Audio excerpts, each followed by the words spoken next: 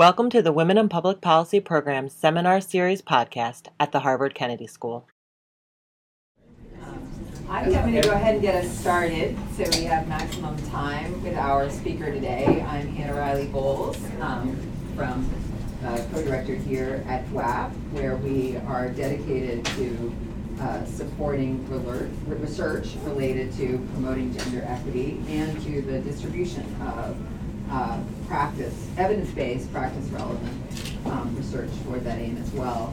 And then the function of this seminar in there is to connect our community of scholars, but also leaders in practice and students launching their careers, to cutting-edge researchers who are doing work on women's leadership advancement and gender and public policy. So I'm delighted to see you all here today. We'll also be joined virtually. Are we podcasting today? Okay, great. So we'll be also joined virtually at some other time and space by other people who download the seminar, which is, I think, now been downloaded up in the tens of thousands of times. So I am very excited to introduce our speaker today. Professor Jessica Pan is from the National University of Singapore. She is also a research fellow at the Institute of Labor Economics in Germany. And she did her undergraduate and doctoral work at the University of Chicago, is that right? And so she does, we're going to hear from her, she does a lot of work related to labor economics and the economics of education, and particularly gender dimensions of this. And today we're going to hear about her work on the mommy effect. So please join me in welcoming her.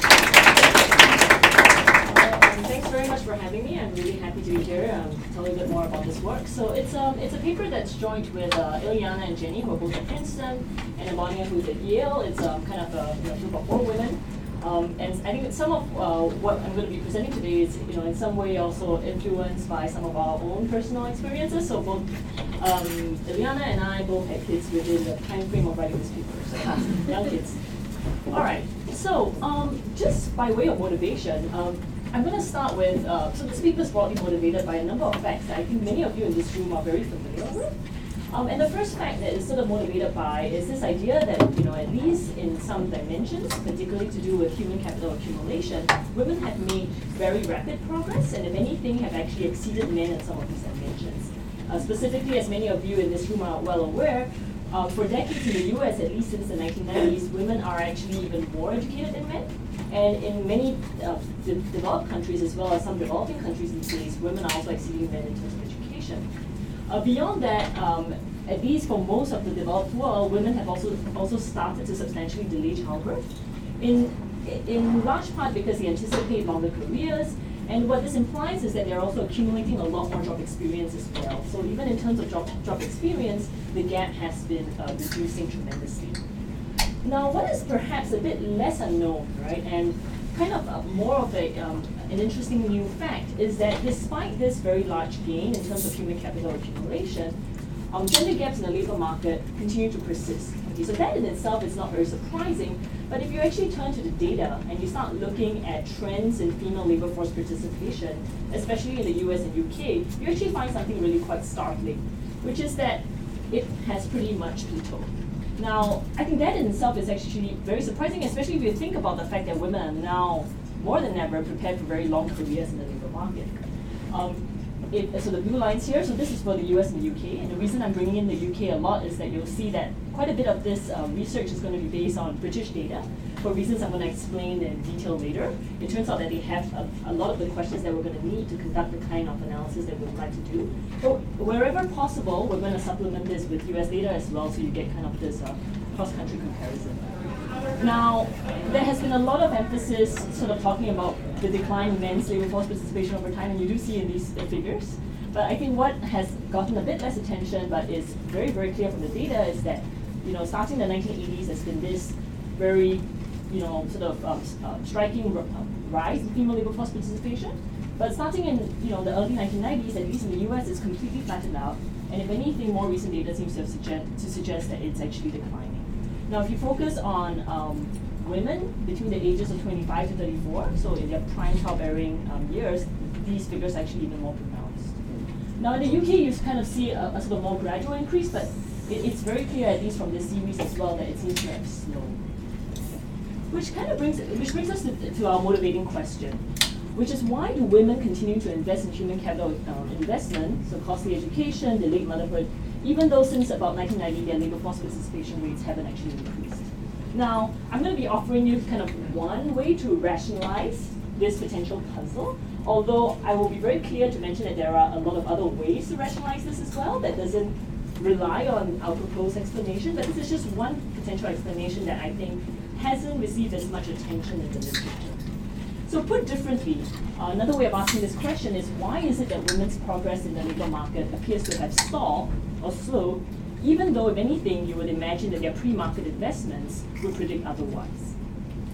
And our answer, and kind of where this talk is going to be headed, in that I'm going to try and provide evidence to substantiate this claim, is that one potential way to reconcile this puzzle is that perhaps women are underestimating the employment cost of motherhood. And I'm going to be a bit clear about what I mean by employment cost. But at the very least, what I hope that you'll walk away from the talk today is that you'll be convinced by the data that, if anything, women do appear to be systematically underestimating the employment effects of motherhood. So they don't actually see it coming at a point in time in which they're actually investing in all this human capital. Just wondering about the economics data. So is this women across all college educated? Right. So actually, if you cut this picture up across different socioeconomic classes, you do actually see a very consistent picture. If anything, it's more pronounced. So yeah, it's very similar by education as well. And I'm going to be showing you a lot of the cuts also by some of these characteristics that we would be interested in.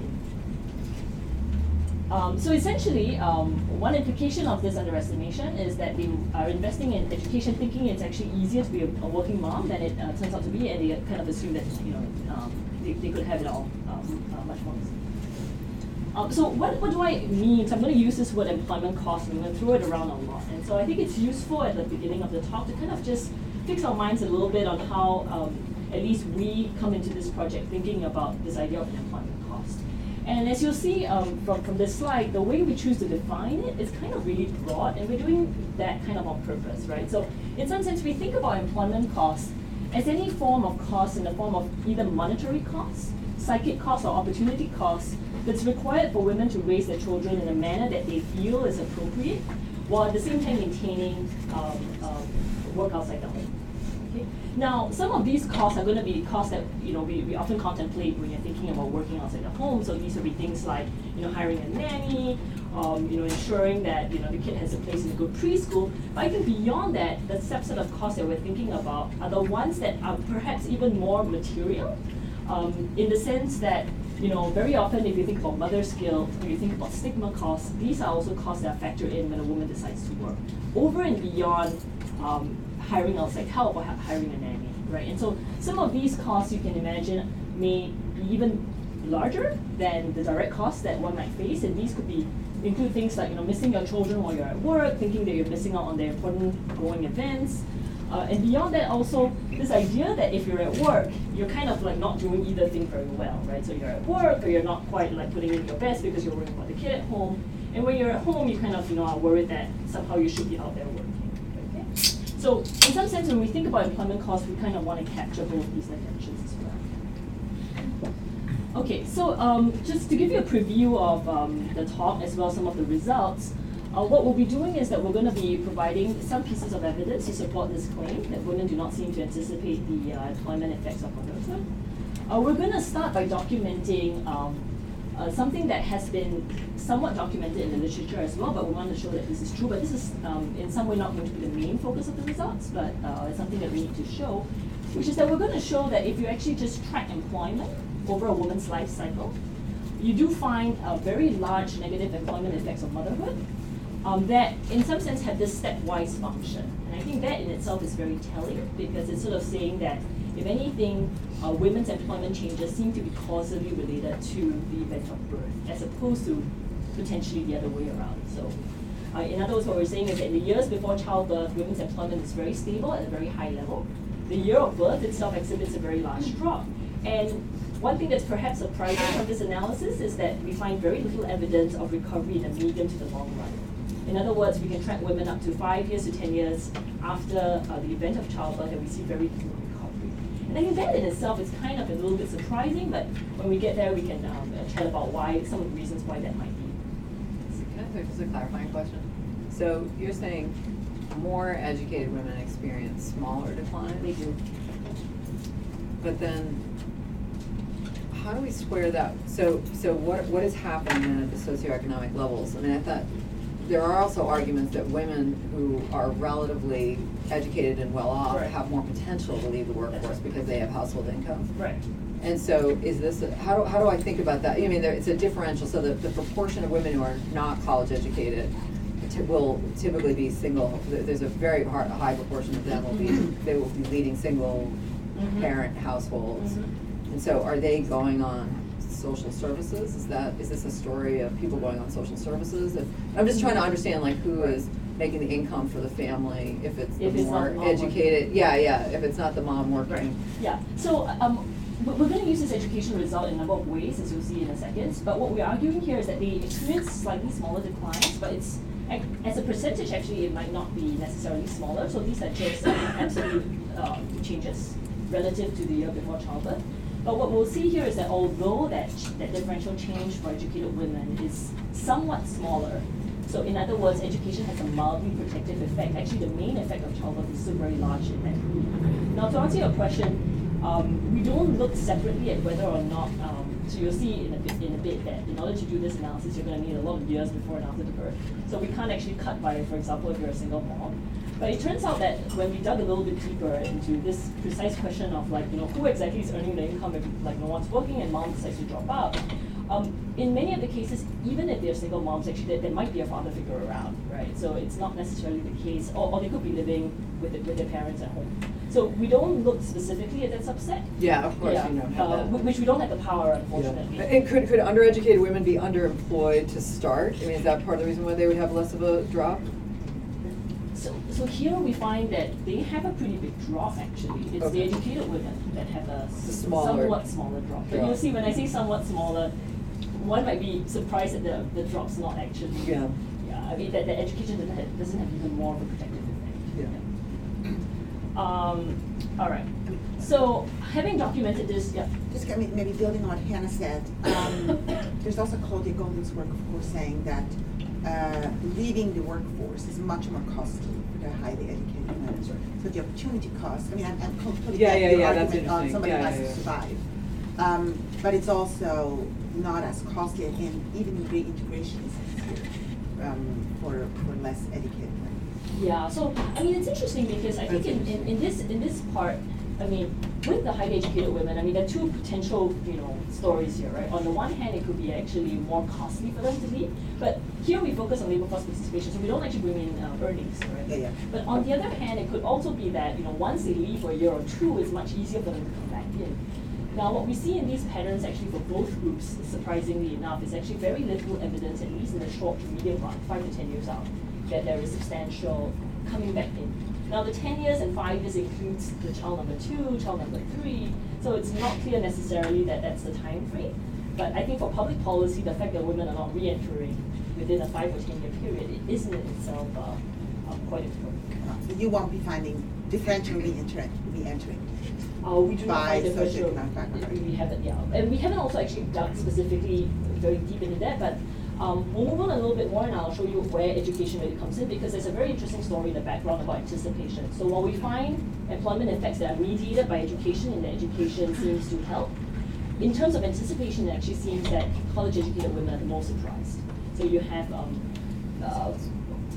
you have this sort of a difference there. All right, so in terms of unanticipation, we're going to present evidence on two fronts. We're going to first focus on the very short run, and then we're also going to look at underestimation in the long run. Now, looking at underestimation in the long run is important because if it's consistent with our hypothesis that this impacts human capital accumulation, then it has to be some sort of unanticipation in the long run as well, when people are actually making these human capital investment decisions. Now, in the short run, we're going to be looking at two main pieces of evidence to show non-anticipation. The first is that, consistent with this idea that women's beliefs actually update with new information with the arrival of a child, we find that when we look, instead of employment, but instead now we look at gender role attitudes, so these are reported attitudes towards the appropriate balance that you place on market work versus work at home. So these are the questions that some of you may be familiar with in the general social survey, for example, that ask, does family life suffer if a woman works? How much do you agree with that statement? Whether or not a man should be working if he can, whether a woman should be working if her husband can support her, that sorts of questions. You find that you also see this evidence of a step function in these reported attitudes. So in other words, for women, in the years before having a kid, there's the attitudes are pretty stable. In the first couple of years of the birth of the first child, again, very discontinuously, you see a shift towards more conservative or more anti-work views. And again, these views persist up to 5 years that we can observe the data. Yes. So you've talked a lot about, I think, socioeconomic status and education, but I'm really curious about the role that race plays, especially given that expectations of motherhood differ by race. So for example, I think Amy Cuddy did some fun work showing that a good mother, if she's white, she stays at home, but a good mother, if they're black, works. Right. So the idea that when you have a kid, your beliefs about gender roles are changing, and the stigma and the psychic burden is affected by children seems to diverge for race. Right. So who are these women when you say women as a broad? Yeah. So I'm gonna apologize straight up front here that I think race is a really important and really interesting topic, but with this particular analysis, there's actually quite little we can do with that. Again, for power issues, and secondly, also that most of this evidence, at least on attitudes, for example, actually come from the British survey, where again, this idea and concept of race is quite different in that context. And so, this is unfortunate that I have to use this lack of power kind of but when we, so this is, on average, and unfortunately we were not able to do any race cuts in this particular exercise. But I'm happy to chat more. About white women. Well, at least in the U.S. samples, there are black women as well, but this is on average. So, we were not able to do subsample cuts by race. I would love to in the future, but it's just not in this exercise. Yes? Do you speak to the different maternity leave policies in each of the different places during the time of your sample? Yeah, so we'll talk about that in a bit, and in fact, I'm going to bring in a little bit of evidence also from the Danish countries, so the Scandinavian countries, for example, and there I think I'll comment on it very, very briefly. By and large, though, my understanding, at least in the US, is that there hasn't really been much change in that policy, so there's not much to say. In the UK, the way you should think about it is that it's very similar to the US. So in that, it doesn't have as much childcare provision. So it's a bit better than the US, but not by much. Okay. So that's the first piece of evidence on lack of anticipation. The second thing that we're going to do is we're going to use sort of more direct evidence, and here in the PSID there's a really neat question asking women directly about whether or not they anticipate parenthood being harder than it would be. And there again you find this very interesting education gradient where women are more likely to report, educated women are more likely to report that parenthood is harder than they thought it would be. Now, moving on to underestimation in the long run, we're going to be turning to these much longer term expectation surveys, where cohorts of women who are high school seniors who actually asked very consistently since the 1980s the likelihood that they thought that they were going to be homemakers. Okay? And then one thing that you see that's quite interesting is that at least in the past, where you can actually connect some of these types of questions to earlier surveys that ask similar questions that Claudia Golden has done, you would see that actually in the past women actually seem to hugely underestimate their future labor supply. So more of them were saying that they would expect to be working from home than they actually were if you actually connect them to their actual synthetic selves 20 years later. So what we do here in this exercise is that we look at what high school seniors say in a particular year, for example 1980, and then when they are actually age 30, which is what the survey refers to, we look, for example, in the CPS or the NLSY, exactly what they were doing, and we compare to see if there's evidence of systematic overestimation. And there we do find, for example, this reversal in that in the past they used to be underestimating their future labor supply, but today more often than not, and in fact in an increasing manner, large groups of them are saying that they don't expect at all to be homemakers, but in fact a good 20% of them eventually do. Now, you might wonder whether this is because of fertility considerations, and here we find actually that, in fact, women expect, at least more, recent cohorts of women expect to have lots of kids. So if anything, they're overestimating their fertility. while they are overestimating their future labor supplies. Okay. All right, so then this brings us sort of to the final part of our paper, which is to ask the question why if we agree that it seems like they are underestimating the employment effects of motherhood, why are they doing so? So in the paper, we provide a very simple theoretical framework that yields some of these empirical results, including this distinction by education, this idea that educated women are actually the most surprised. So given the sort of time considerations, I'm not going to be going in depth with the theoretical framework, but one of the key pieces here is that in order for there to be unanticipation across generations, it would actually require a situation in which the cost of motherhood has systematically risen over time, specifically in a way that people cannot easily predict based on past trends. And so here, the evidence that we're going to provide is a little bit more speculative, and it's going to draw a little bit more on a collage of evidence provided by different groups of people. But here we also show that consistent with rising employment costs of motherhood on different series, so for example, breastfeeding rates, cost of childcare, time spent with children, you do see not just evidence of these costs rising over time, but that some of these trends actually exhibit U-shapes. So for periods of time, they appear to have been declining, and more recently actually appear to have been increasing. Again, providing another reason why women might find it actually not so easy to predict what the trends might be. Okay. So, at least in this audience, I don't think I need to spend much time on a slide about why we care about some of these findings.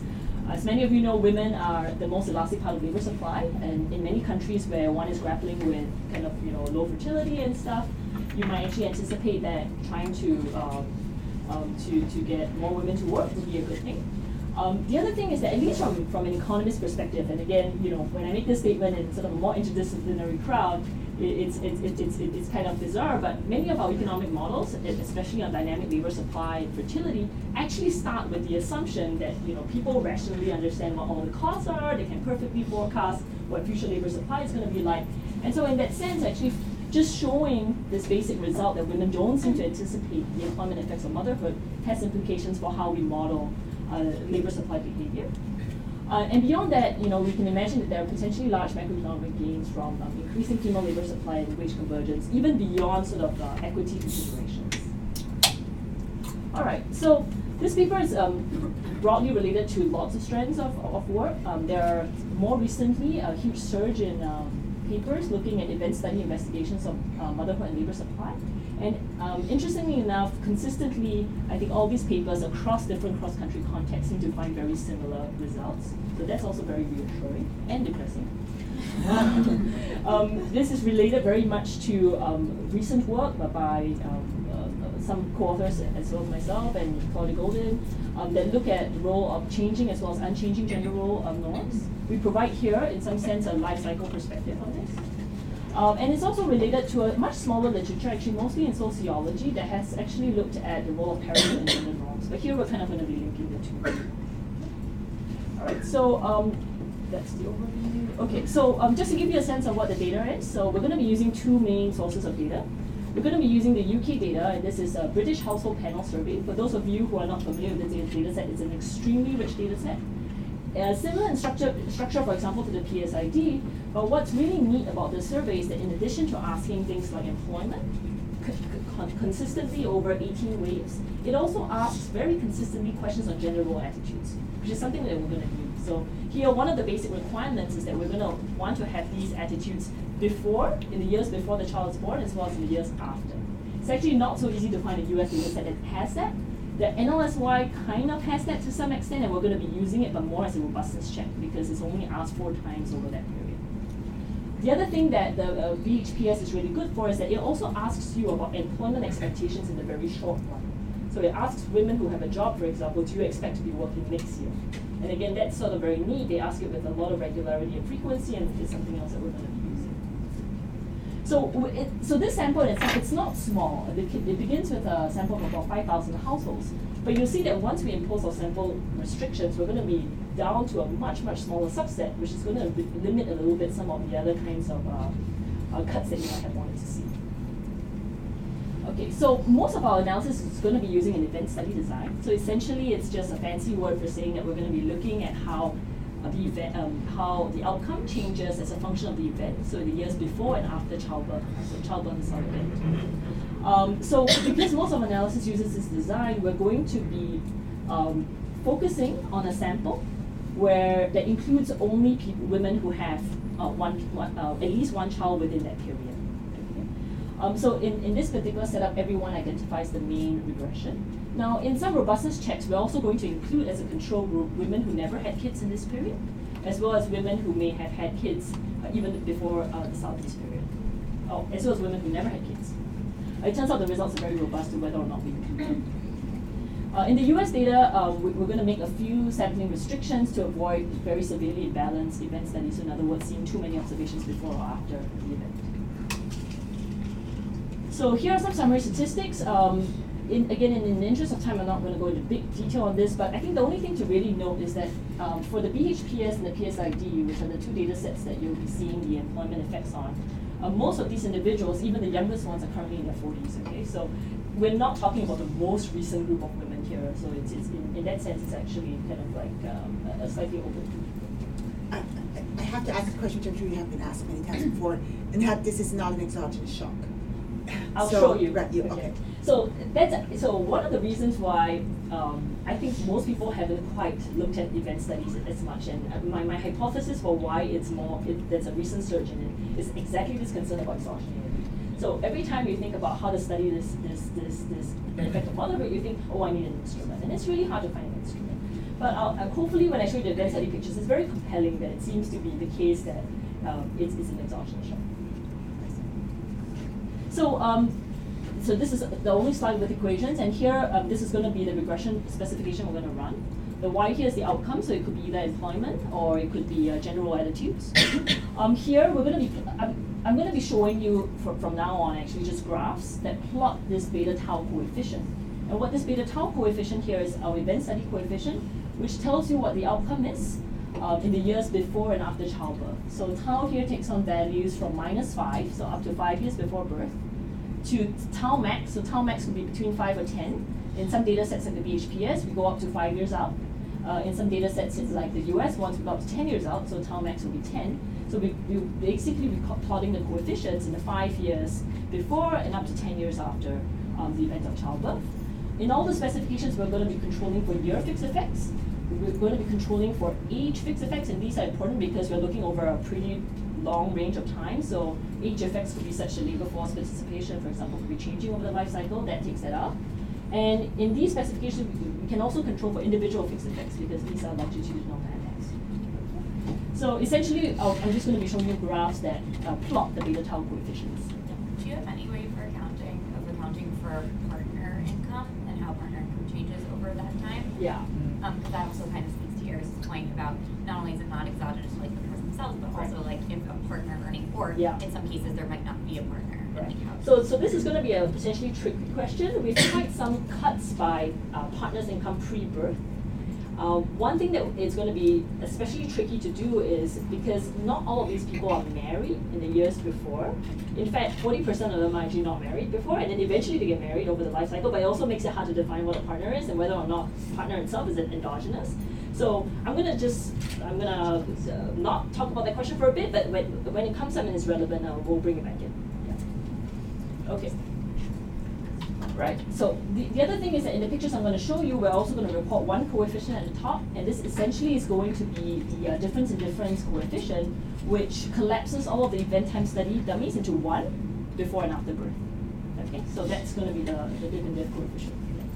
I'm sorry, I came late, but I'm very much interested in if you just tell us how we can the mother who put the name, I mean, just the family and the mother in the society, in the nation, in the world now. Mothers are suffering so much, and how can we decrease their suffering as well as how can we improve mothers and children's life and family in general? That is very important for me, so I just wanted to say. I mean, that's a really broad question that I'm not sure we'll get to. I mean, we're going to have some implications of this result, so I think at the end of it, so if you don't mind, I'm just going to sort of answer that question, we can discuss it in the conclusion. Is that okay? Yeah. Okay. So, so I'm going to be first showing you event study graphs with regards to employment. And so we're going to look at this in general for the whole sample, and then later on we're going to basically cut this up by dimensions related to our hypothesis, such as education, pre-baby expectations and attitudes, as well as experiences of young mother. We've done a bunch of other cuts as well, so if a particular cut it comes to your mind that isn't reported here, I'm happy to also just tell you if we've done it. So essentially, this is the event study plot for employment using the UK data. I'll show you in the next slide the pictures for the US data. Now, so this is related to Iris's point about exogeneity, right? So if we were worried, for example, that employment was declining for women who were intending to have children, what you would expect to see there, in some sense, is some evidence of a pre-trend. So in the 5 years leading up to a child, you would expect that women's employment would already be declining in anticipation of having a child. Now, what you see in this figure is that, at least in the UK, women's employment in years before having a kid is extremely flat, okay, and at very high levels. So we've renormalized this graph such that the coefficient at tau equals to -1 is exactly the raw mean of employment in the pre-baby sample, and that's at about 87%. Okay, so in the years prior to childbirth, employment is very high at that level. Now, the year of birth of the child is associated in itself with a 40 percentage point decline in the likelihood of employment. Now, again, this is not in raw levels, right? Because here, remember, we controlled for some of these fixed effects, so this is relative to a no baby counterfactual. Now, the year after birth, so all this is, sorry, I should mention, is relative to tau equals to -1, so that's fixed, okay? Now, the year after birth, women recover a little bit by about 5 percentage points, but after that, you see, again, very little evidence of recovery up to 5 years old. Full-time and part-time employment? Yeah, so this is just work last week. So it's a very simple binary question. Were you at work last week? We've also looked at labor force participation as well as part-time, full-time, and you see similar trends for hours worked as well. Now, you might be curious how this looks like in the US, and so here we've done this for 3 different data sets, both of the NLSYs as well as the PSID.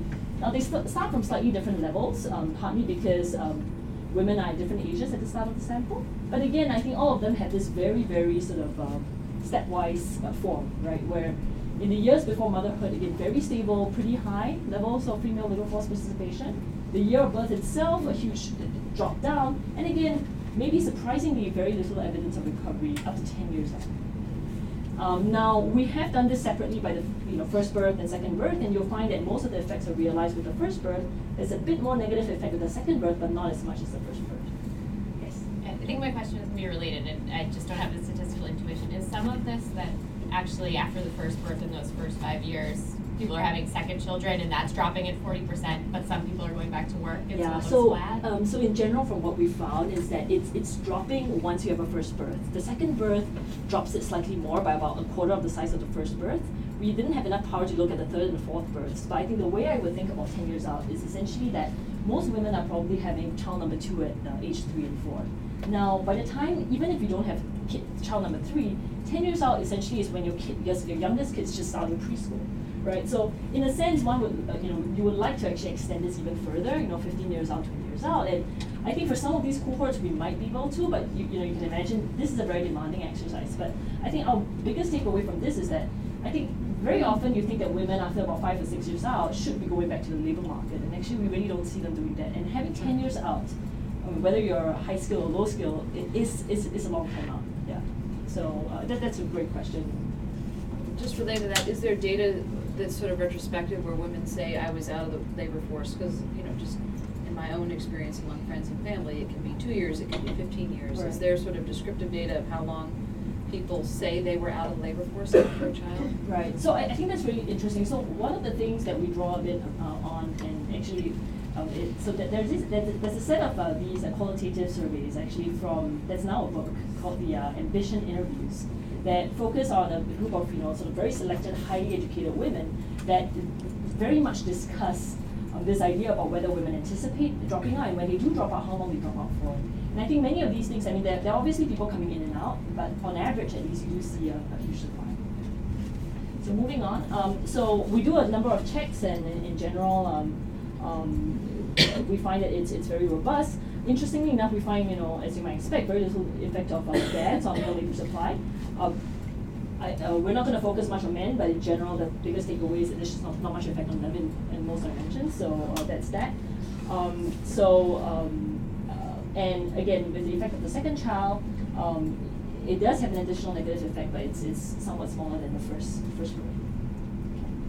Now, moving on to heterogeneity, and this is, I think, quite interesting, is that here we're going to look at heterogeneity based on characteristics that are closely related to our hypothesis. So we're going to be considering a number of factors that the literature in general has emphasized should protect women against the employment effects of motherhood. So this is going to be things like whether you have yourself a college degree, whether you have yourself a working mom. In addition, we're going to have access, at least in the BHPS, to two of these really neat questions about their expectations about the employment cost of motherhood. So, for example, we can cut about whether or not they were very progressive in their gender views, right, in the beginning. And we can also use this question, at least in a couple of these data sets, whether at age 18 you actually anticipate working in your 30s. Okay? And we might expect, for example, that women who do expect to work in their 30s or report doing so would imagine that they would have a lower employment cost. Do you have any information on the partner's gender views? Yeah, so we have some information on gender views, but as I mentioned earlier, one of the tricky parts here is that ideally we'll be using the gender views of the before the birth, and there actually quite a large number of them are unpartnered, so we're not actually able to use that. Now, on the other hand, we've done some cuts, for example, by spousal education, and there, or partner education, and because that's kind of a characteristic that's more unchanging. And there again, we find actually very little heterogeneity by that particular cut. Now, in general, we find very little differential effects for gender of first child, whether or not you were married before your first child, your age at first birth, and surprisingly enough, whether or not you were in a so-called family-friendly occupation before. By the way, I find the age at first birth really interesting. Yeah. There's this work by David Elwood that I also thought about when I asked about endogeneity, and that kind of suggests that college-educated women delay the birth of the first child quite a bit. Right. But you're just saying it doesn't matter whether you delay or not. You just So drop out. it doesn't matter where you, so we do find women are delaying, but conditional on delaying, it doesn't seem like delaying in itself actually has a huge effect on the size of the decline. Yeah. It's surprising. I mean, we kind of expected to find maybe more heterogeneity than what we found, and maybe that's kind of one of the takeaways here. It's very interesting. Yeah. So by college graduates, so in fact, of all the dimensions that we look at, so this is one that it does seem like it has a mild protective effect. So across the two groups, the differences are statistically significant. So the way we array these are basically, for each of the data sets that we have, we did a cut. We don't do the whole event study because that's just going to take up too much space, but essentially we report the coefficients. Now, one thing to note though with college graduates is that even though it does have a mild protective effect, even the main effects for college graduates itself, I mean, it's large. It's a 20 percentage point decline on average across the 4 data sets. Now, whether or not your own mother works, some previous studies have actually found that this has some differential effects. We don't find any in this case. One thing to note though is that we don't have very good controls for the reasons why mom worked. So it could be conflating, for example, working due to necessity versus working because she herself was progressive. And so maybe that's why we don't find much, but we don't. Now, pro-work attitudes is interesting. As you might expect, at least in 2 of the data sets, being more liberal pre-baby yourself actually does have a protective effect, right? And if you say that you plan to work, again, your employment effects tend to be smaller. But even in all these cases, the main effects are large. Yeah. So the pro-work attitudes are measured before. So would that tell us the story of this is not necessarily women that are updating their attitudes toward work and having different choices, but it's mostly companies or firms that, through statistical discrimination or other mechanisms are actually affecting. They are the real cause. I think it's really hard to tell because the reason why we do this heterogeneity is that, so one thing you might be concerned about with our results is that, next I'm going to show you these results on gender role attitudes, right? And we're going to say, oh, but it's not very surprising because women are just going to update based on employment. So I start working and therefore I just become more conservative because that's kind of how I reconcile within myself that it's okay to do that. But one thing that we find that speaks against that particular hypothesis, and it's more in this idea of updating, is that specifically on these cuts, okay, so I'm kind of hoping that you'll remember what these cuts are, so we're leaving them on the screen for a bit longer, is that if anything, everything moves in the opposite direction. Okay, so a simple cognitive dissonance story would predict that how I update is going to move exactly in this direction. In fact, we find everything moving in the opposite direction. So while college graduation has a protective effect on employment, if anything, where you'll find is that this group of women are the ones that are most surprised by the effects of childbirth. In the same way, own mother, we don't find much effects, but if anything, those with the own mother who work actually are, again, the most surprised. It's going to be hard because we're cutting exactly on the variable of interest, but it turns out that the entire shift is actually among women who themselves started to be more liberal. They are the ones that have the biggest conservative shift. And again, among this group, you see the biggest reversal that's opposite from this. Okay, so that speaks against sort of simple cognitive dissonance. Now, we haven't talked about employers yet, but I think let's move a bit towards the end because it's one of the potential costs. So we can talk about that. Okay, so this is a summary of the employment effects. The only one thing I want to mention is that these employment effects are actually very consistent with what a recent study by Cleveland finds, and there they use really rich administrative Danish data. And they also find, perhaps surprisingly, this stepwise function despite the very sort of liberal paternity policies. So again, very depressing. That being said, the effect size that they find is a bit different. In fact, it tends to be about half the size or a third the size of what we find. So it could very well be the case that these policies do have some effect, but mostly in terms of the size of the employment effect. But these are very consistently measured, very sharp declines as well. Okay, so moving on to anticipation, we'll look at gender role attitudes. So the basic idea here again is that if women don't fully anticipate the employment costs, we will expect them to be updating their beliefs. So we're going to be looking at specifically these questions related to gender role attitudes. So these are the list of 6 questions that we use. So these are questions like family life suffers if a woman works full time, a woman and family is happier if she works, a husband and wife should both contribute income, husbands should work, wives should stay at home. So all of these are subjective questions. Respondents answer them on a scale of 1 to 5. Wherever relevant, we reverse them in such a way such that a higher number implies a more liberal or more pro-work attitude. So I'm going to be showing you results where we just aggregate the 6 measures into a single index. But we've also done this separately for each of the components. And for 5 of the 6 components, you'll see similar effects. The only one where we see kind of more sort of null results is actually the first one. Preschool child suffers if a mother works.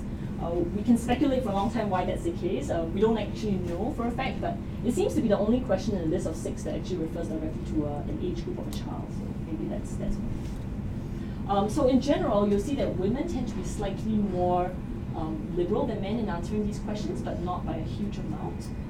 The other thing to note also is that here we have about 700 observations, and we observe about 3 times before the birth of a child their gender role attitudes, and we observe about 2 to 3 times after.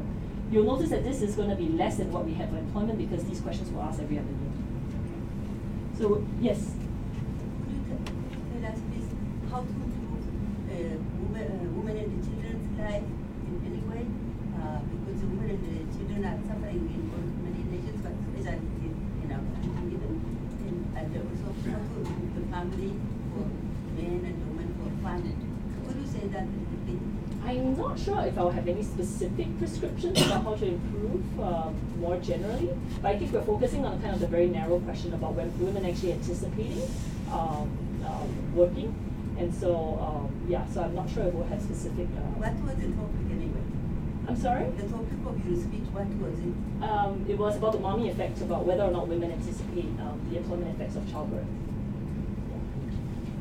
All right, so this figure here presents the event study analysis of gender role attitudes. So instead of the employment outcome, now we just switched it with the index of gender norms. And here what you observe again is that in the years before the birth of the first child, there's again very little evidence of pretrends, right? So it's kind of flat. Maybe if you squint, there's a bit of a decline. Now, for the year of birth of the first child, women become slightly more conservative. And the year after, they become even more conservative, and that seems to persist up to 5 years out. In terms of magnitude, it's about 0.25% deviation in terms of a shift towards the more conservative direction. And the 0.9 actually is kind of close to the male-female difference in conservative attitudes. Okay. So again, I think so. This is consistent with the idea that in the years before the birth of the first child, women's attitudes are quite stable, and then they experience some sort of updating of beliefs with the event of childbirth. Again, I think we don't make sort of a strong claim for exogeneity per se, but the fact that there is no evidence of pre-trend suggests that these changes are sort of post-childbirth rather than pre-childbirth. Now with men, you actually do find slight effects, but they're about a quarter of the size of that for women, at least in the BHPS, and they are never statistically significant. Now, we're going to try and do this exercise also for the NLSY, just because it's useful to have a counterpart to compare. But one thing to note is that although the NLSY is a very long series, this question was only asked 4 times. So the number of people who actually identified each event time coefficient is going to be quite small. But in any case, we're going to do this, and reassuringly enough, at least standard error bars are very large, but actually you find quite similar effects. Now here you do find some evidence of a pre-trend, but we've actually done some of these robustness where we control for individual person-specific time trends and stuff like that, and actually it doesn't seem to really matter. But again, I'll say take this with a bit more of a pinch of salt, because when we started this project, actually we chose not to use NLSY, but we kind of came around, full circle, because we thought it would be useful to compare. All right, now moving on to, one thing I should mention is that you might be wondering whether this shift in general attitudes is kind of a larger shift towards cultural conservatism or some other measure. And here with the BHPS as well as the NLSY, I mean, you have other questions that's not related to this idea of men and women's work. And there we've done the same exercise, and at least on questions about cohabitation, homosexual relationships, and divorce, we don't actually find similar changes in terms of shifts. Okay, now so we're going to look at heterogeneity. As you recall, the patterns for employment, we're going to be comparing it with the patterns for general attitudes, and this is what we find. So in general, you see here that again, the differences for college college graduates are significant, and they actually move in the opposite direction. So the largest shifts are actually among women with a college degree relative to women without a college degree. Having an own mother work also seems to result in much greater surprise. Women who plan to work in this group only using the NLSY, they too also tend to have the largest surprise as well. Now, in fact, if you look among women who didn't say that they plan to work, actually there was kind of no effect there. Now, pro-work attitudes is a tricky one again, because this is exactly the dependent variable that we're using. But here, you do find that most of the shift is again concentrated among women who used to be more liberal to begin with. Again, sort of this idea of surprise.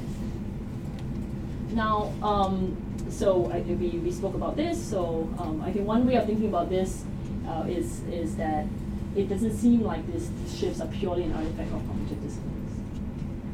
All right. Now, moving on to kind of a bit more direct evidence, we're going to be using the PSID, and there they have this really neat retrospective question, which is, on a scale of 1 to 5, how would you respond to a statement like being a parent is harder than I thought it would be? Now, with any of these subjective questions, you always have to take it a little bit with a grain of salt. And here, I think we're going to be looking at 2 dimensions. One is a comparison between men and women. And beyond that, also to see whether or not if our hypothesis about educated women being more surprised holds water, you might actually expect to see that also true here. Okay. So this table shows the regression results. So the outcome here is just a binary variable. We coded people who responded 4s and 5s on this question as being people who anticipated parenthood being harder than expected. We run separate models for men and women, and we're interested in looking at whether you see the education gradient.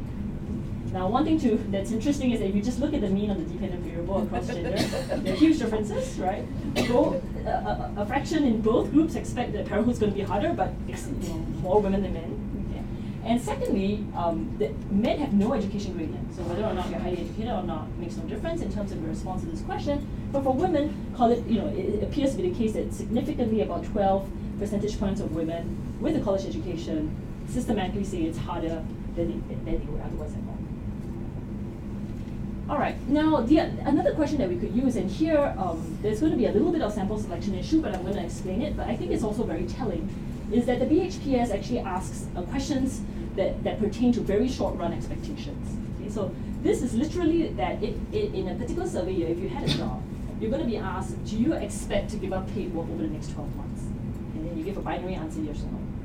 What we can do in the BHPS, because it's longitudinal, we can always look next way to see if in fact your prediction came true. Now, as you would expect, men are spot on. Every year they're going to say, yes, I'm going to be working, and in fact they're working. And what I'm going to show you here is that women in the years before childbirth are also spot on. if you ask them in the years before childbirth, do you expect to be working 12 months from now? They're going to be saying yes, and it's actually going to be true.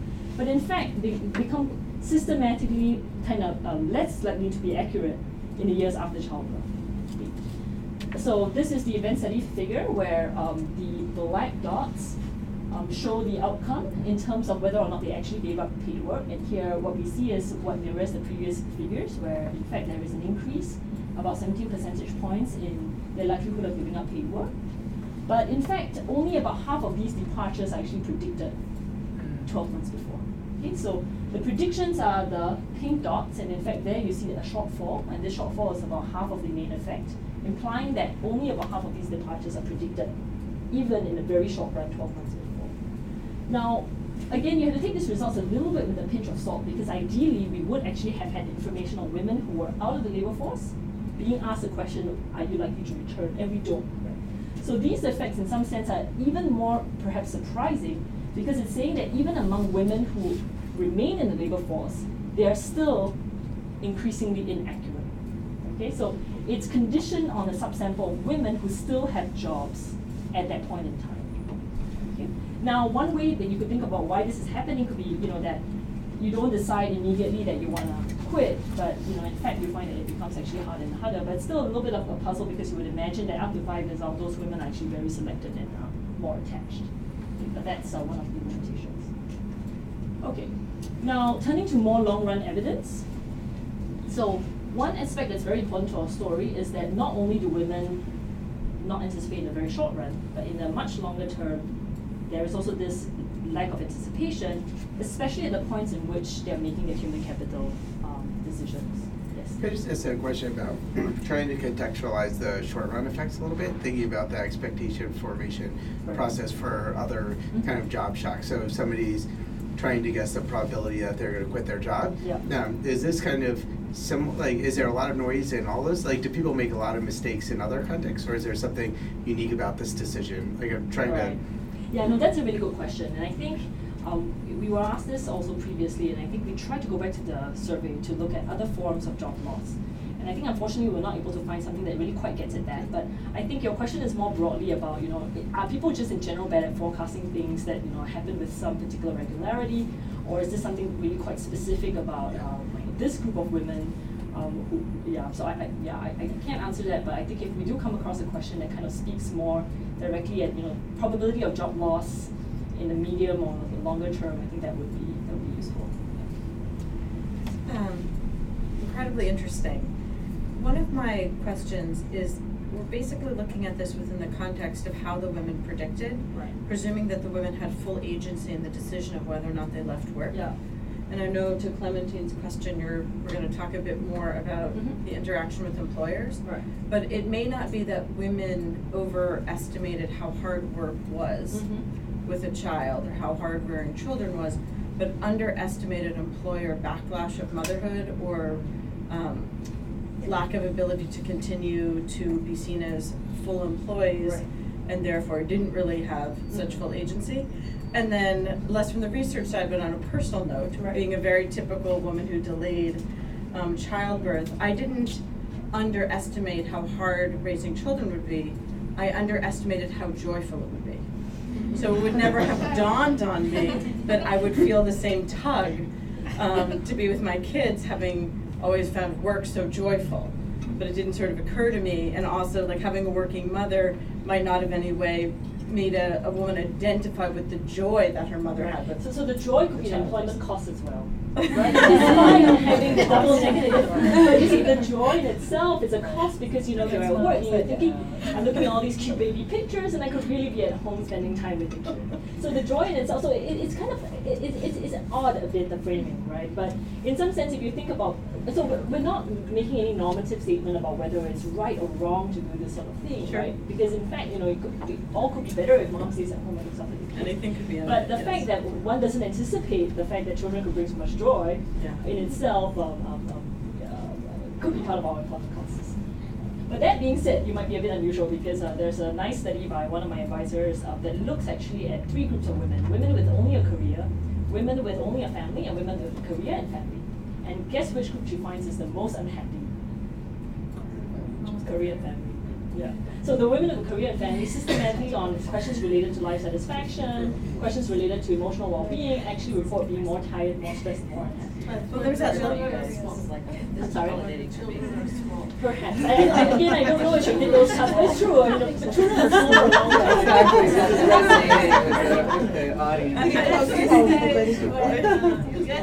Well, I have a nice quote. You're happy, the joy of doing both. I don't remember the author at the moment, but I like to focus on the study that showed women who had both were healthier. Right. Oh, okay. That's my favorite one. That's true. That's something that's They don't have time to be sick. In the short run or the long run? I'll let you know. So here we're going to be looking at basically high school seniors. We're going to be looking at what they expect, and then we're going to match it with what they actually experience. Now again, with these surveys, there are going to be issues, right? Because here they are not asked probabilistically what they're likely to do. They're going to be asking in a very binary fashion. Do you expect to be a homemaker, versus not one, or selecting from a group of like 15 different occupations. Now, what you find, so there's a lot going on in this picture, but I just want you to focus on this, the hollow line, okay? And so the hollow lines, and so these are basically expectations. So you'll see that over this period, so this is the year the respondent turned 18, so these are high school senior cohorts from 1970 to 2014. Essentially, women used to think, in a large majority of them used to think that they would be homemakers, but that number, at least in recent times, is literally like 2%. Now, you might be asking yourself at this point, like, in these surveys, who are these people who are actually going to respond, I'm going to be a homemaker? And that's a totally legitimate question.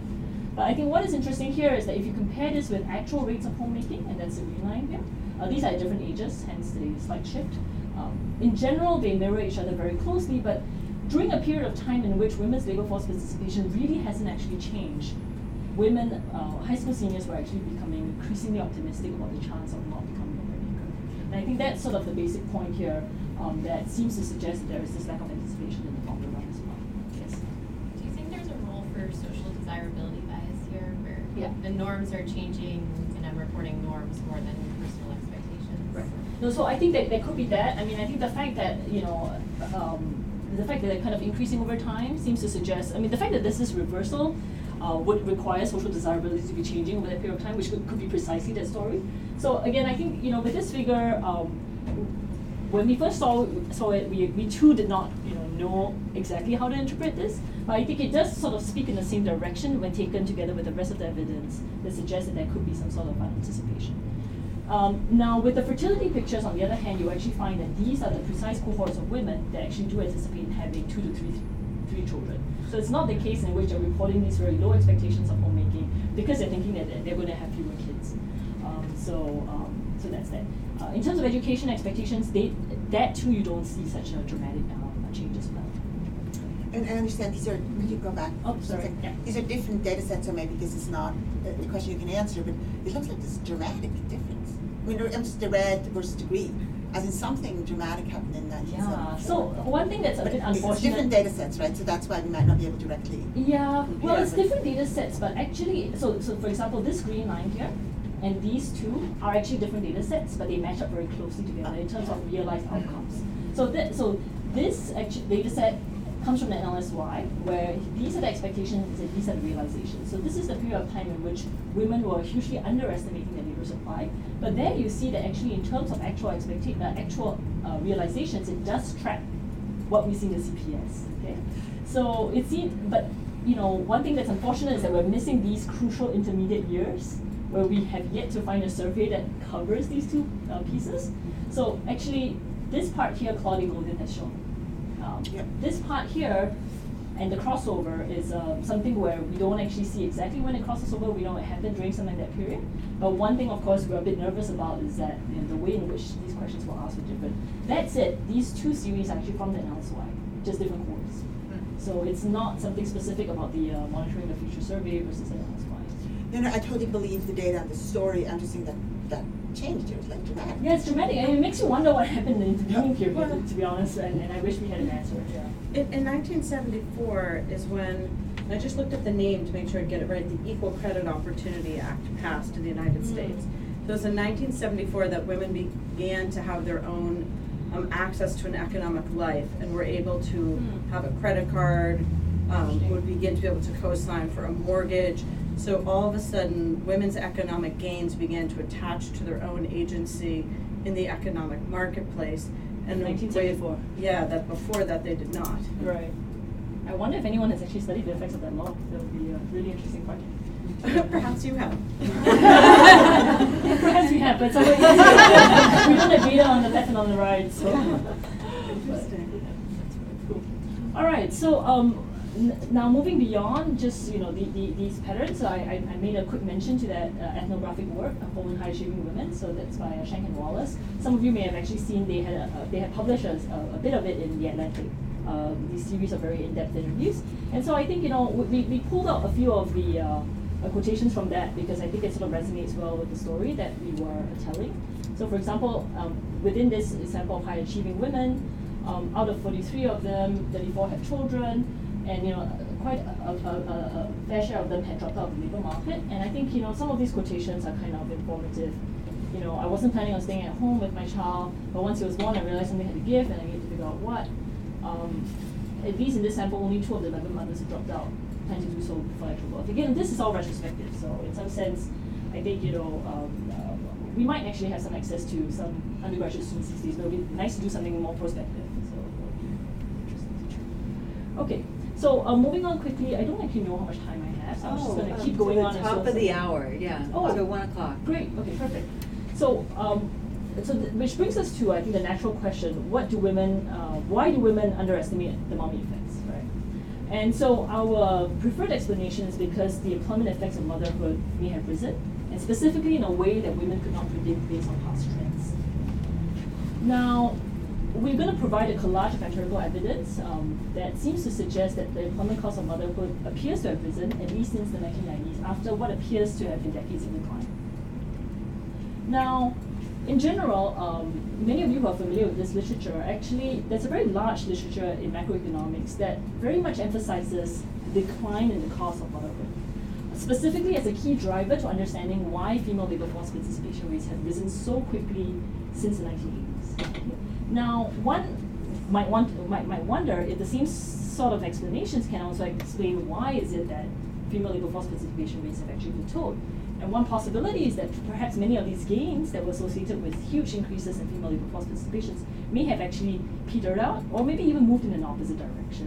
And I think this part of the talk is really a lot more suggestive and maybe I would say a call for more research in some of these explanations. So in particular, some of these drivers that people have studied include things like medical advances, reduced morbidity associated with childbirth, the diffusion of infant formula, allowing mothers to go back to work, for example. There's a very nice study by Greenwood and co-authors suggesting that electrification in itself liberated women from household chores. So the advent of the dishwasher, the microwave, and in general, the declining cost of electricity basically allowed women to substitute many of these things that they would otherwise have to do themselves. And there's also some work that looks at declining stigma costs for working mothers, the evolution of social norms, perhaps, for example, precipitated by the use of the pill that may have contributed, again, to this rapid rise in female labor force participation. Which brings us to this question, have these trends actually played out or even perhaps reversed? So one very good example that we have, and again, we're really open to more ideas on other possible avenues where these trends may have actually played out or reversed, is medical advice on breastfeeding, for example. And I'll show you there, it's really a case in which early on in the 1970s, actually breastfeeding rates were on a decline because women were actually shifting to infant formula. And now more recently, if anything, people are suggesting the breast is best and breastfeed until 6 months, 1 year, and if you can, keep going on, right, essentially. Okay. So what this figure shows is at least on some specific dimensions at which we were able to collect data to look at how these trends may have played out over time. Okay. So the way to think about this is that, if you just think narrowly about breastfeeding, you might think, oh, but that really only affects costs in the first couple of years. So I think one way to think about these different trends is that they are actually at different ages of, for example, of kids. Right? So breastfeeding is at very early on, and then you have time spent with kids doing childcare activities, and that's sort of a broader range of time. And then you could also have things like what is the average cost of childcare, which again stretches on to, until they're about teenagers. Now, what we see here, so the solid lines are basically the weekly hours spent on childcare. And there have been a couple of pretty influential studies that have shown actually that between 1970 and 1990, actually, amount of time parents spend with their kids was pretty stable, if anything, somewhat declining. But taking off sometime in the 1990s, these have really shot up. And so these are activities that are specifically related, for example, to doing educational activities with your children or shuttling them even from classes and from school. And those have actually gone up really strikingly, especially for educated women. Okay. Now, if you look, for example, at whether the percent that ever breastfed in the US and the UK, again, here you see, at least in the UK, that these rates have been growing over time. Now, in the US, where we were able to map it to a much longer time series in the past, you see evidence where it used to be declining, increasing somewhat, declining again a bit, and then now on a steady trajectory upwards.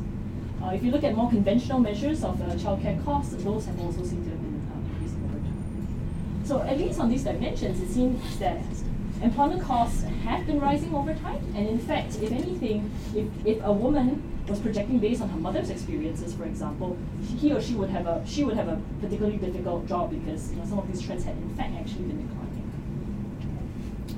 All right. Now, another piece of evidence on rising motherhood costs is we could turn to some survey data that basically asks current mothers, again, based on their personal experience, do they think parenting today is harder than it was before? Okay, so not the question about whether you think it's harder than what you thought, but how does it feel like today relative, for example, to your mom? Again, there's bias and all of this, and perhaps people want to show that they're doing more than what their moms do. But it's informative that 2/3 of current mothers say that motherhood is harder today than when they were children. And on the specific question about child rearing costs, right? About over 56% say that they're more involved in their children's life than their mothers were in theirs. Now, this is actually somewhat consistent with some of these patterns, but beyond that, actually, there's a lot of anecdotal evidence, for example, these days, that in the past, for example, kids could be left at home or maybe in the car for 5 minutes without being caught. And some of these are harder to quantify, but the idea was that back in the day, actually leaving your kids and take the subway in New York City was actually possible. Today it's not. And so these are some of the other costs that could have been involved here. Now, moving to the question that was actually asked, and I think this is a very important one that to some extent we wish we could do a bit more, which is that have employment costs of motherhood risen? So we focus a lot on the life dimension of work-life balance, right? So what's the work dimension here? And I know many people in this room are kind of actively involved in research on that front. Has in fact the employment cost risen because workplaces are becoming more hostile to mothers, right? Now, on the one hand, I think there is some evidence increasingly influenced, for example, by Claudia Golden's work that in many workplaces there is a rising return to very long and flexible hours. Now, that clearly is going to hurt mom. And beyond hurting mom is that within the household, it could also lead to concerns about pay equity. So, for example, it doesn't even have to be the case that mom's work has become harder, but if dad's work becomes harder and the returns to dad's work has increased a lot over time, and someone has to stay at home, that in itself could actually lead to some of the effects that we see. Now, beyond that, one thing that we can look at with the data is we could look, for example, at job satisfaction. Now, again, here the data is a bit tricky because these questions are, again, only asked to women who still have jobs, right? So again, ideally, you would have wanted to know if you didn't have a job, why you were pushed out of the job, but we don't have that. But if it is instructive at all, we do find that on a simple question like job satisfaction, if anything, women with a job, even after childbirth, actually report being just as happy, if not happier. Now, again, this could be selection bias, but it does suggest that a very simple model where employers are just discriminating against mothers doesn't seem to be at play.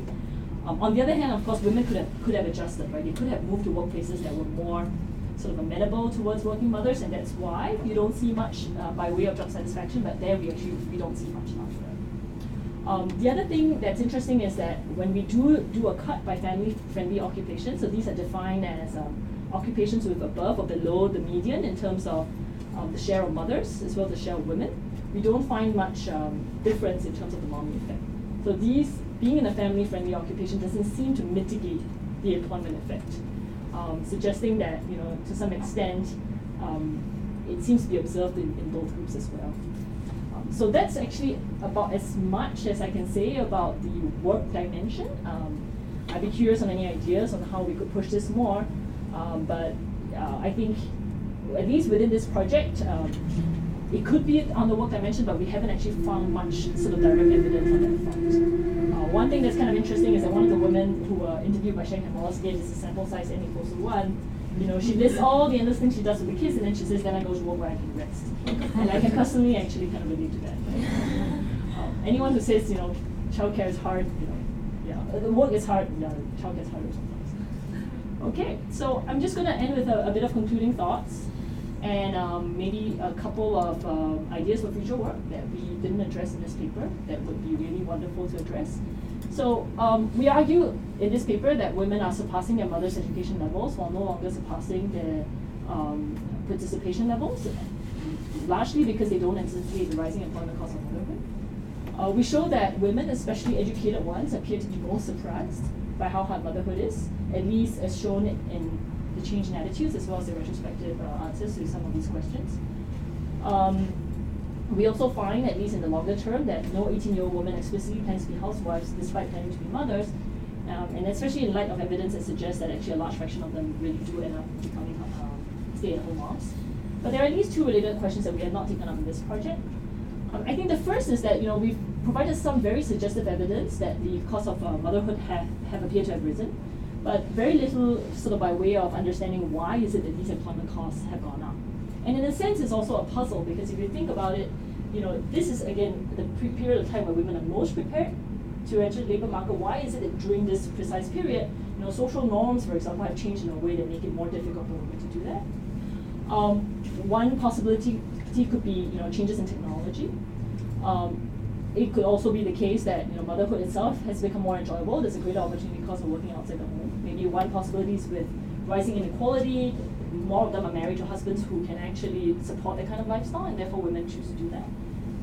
Have social norms actually become more traditional? I didn't show you any figures there, but actually if you plot the shape of gender norms over time, it very much mirrors the employment pattern, at least in the US. So you see a greater shift towards more liberal attitudes, but then again a plateau since the 1990s as well. Now we don't know if it's cognitive dissonance, but there is suggestive evidence that even the shift towards more liberal norms seems to have also slowed starting in the 1990s, which is a bit of a puzzle.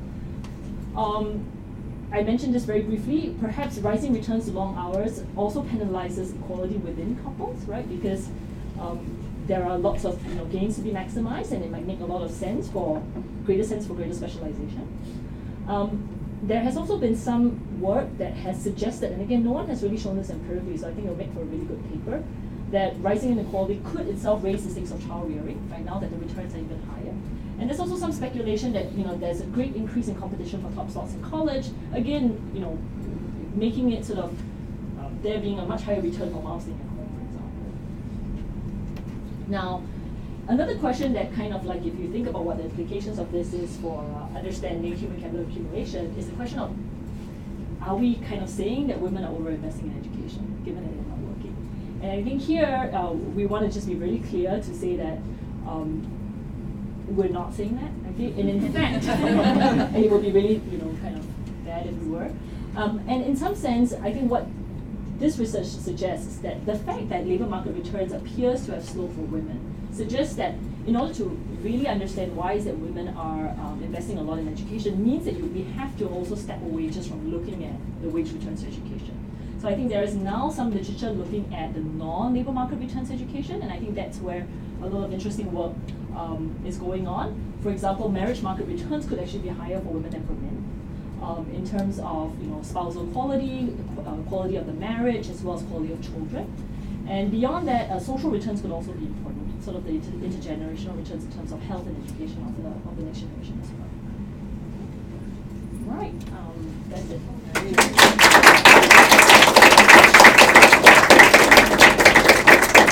So we have just 5 minutes, but we could take a question or two if you're.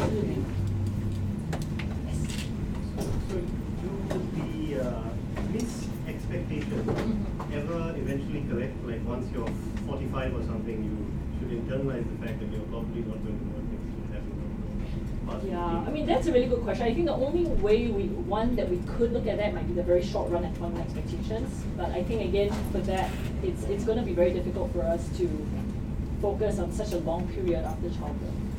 So no, but you see the same lot of like 10 years after child.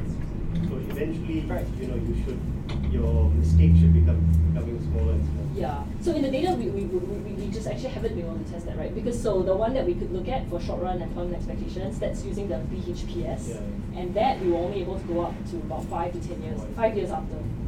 So it would be interesting to know if at some point they self-correct and they just realize, or if every period they keep thinking they're going to return, or and they just keep getting it wrong. But we just haven't been able to do that. So is the cost of raising a child increasing for men, for fathers as well, in the last few years? Because if this is the case, then it's kind of like a real asymmetric, because you don't see any employment effect for them, but still like they are spending more time with the children. So somehow, I think this is a kind of asymmetry that. So why for women the costs are increasing, but there is such a high? So I think so with time spent with kids, I think educated fathers have also been spending a bit more time with their kids, but the increase has been way less dramatic than that for women. So there is already that asymmetry. Now the other thing also, and I think this sort of goes back into it would be really nice to look at more characteristics of the husband in some sense, and I wish we could do a lot more, but as you can see, we were really down to sort of 600 observations, and there's sort of a lot of cuts that we want to do. But I think beyond that, one thing that we didn't touch on is this idea that maybe it's not that women anticipate how hard parenthood is. Maybe they anticipated how difficult it is how much work their spouses are going to do, right? Yeah. So, or for example, how much comparative advantage is generated in the first few years of childbirth. We don't have that precise question, but I think again, these are some of the, I think really understanding where husbands play in this is going to be really important, and to some extent, I fully acknowledge that point, and we weren't able to do as much as we could. But I would say by and large in the literature, at least in the US today, the gender division of labor within the household is still very, very pronounced. So very often, if anything, if I did a cut, for example, by father's income, you would actually see that the larger employment effects are actually found among women who are married to more higher income spouses. So while these are men who have more liberal attitudes, perhaps it also is the case that I think there are other countervailing forces that make it such that when one person specializes and really earns very big returns, the other one slows. Maybe it's our education, because the more educated women go to college and we tell them all the time we can do it both, and then reality is more complicated. Yeah, no, it is actually. So I guess said it's about now what happened with. I guess this is 2 minutes, and sexual harassment, the same thing. It's really bad to do a plug for a project you're currently working on, but so one of the things that we look at least in the Swedish data, is that you can actually look at, for example, kids who do extremely well, for example, when they're 13. Okay, so this is literally like the way I think about it is like, okay, these are kids. Imagine they're the top kids in the middle school, the top of the distribution. And one thing that you can map, and this is probably fairly obvious, is that the probability of each of them making it to the top decile of their own gender-specific income distribution is the same and very high. But then because of the gender gap in earnings, in fact, actually, these extremely highly talented girls are going to be something like 20 percentage points less likely to be in the top decile relative to the boys in the same class. So sometimes it's the messaging, right? Because based on something like that, maybe the messages we're sending is reinforcing these. The most encouraging thing I read recently was about a young researcher who just had a baby, and she'd been at conferences presenting for quite a while, and after the baby she pushed to get her grant for attending the conference increased so she could take the baby and so she could take her husband. So this I thought was quite wonderful, and then when she got there at the hotel, there was no accommodation for, pumping, right, for the breast milk part of it. So, but that push, right, by a woman to say, these are my needs, right?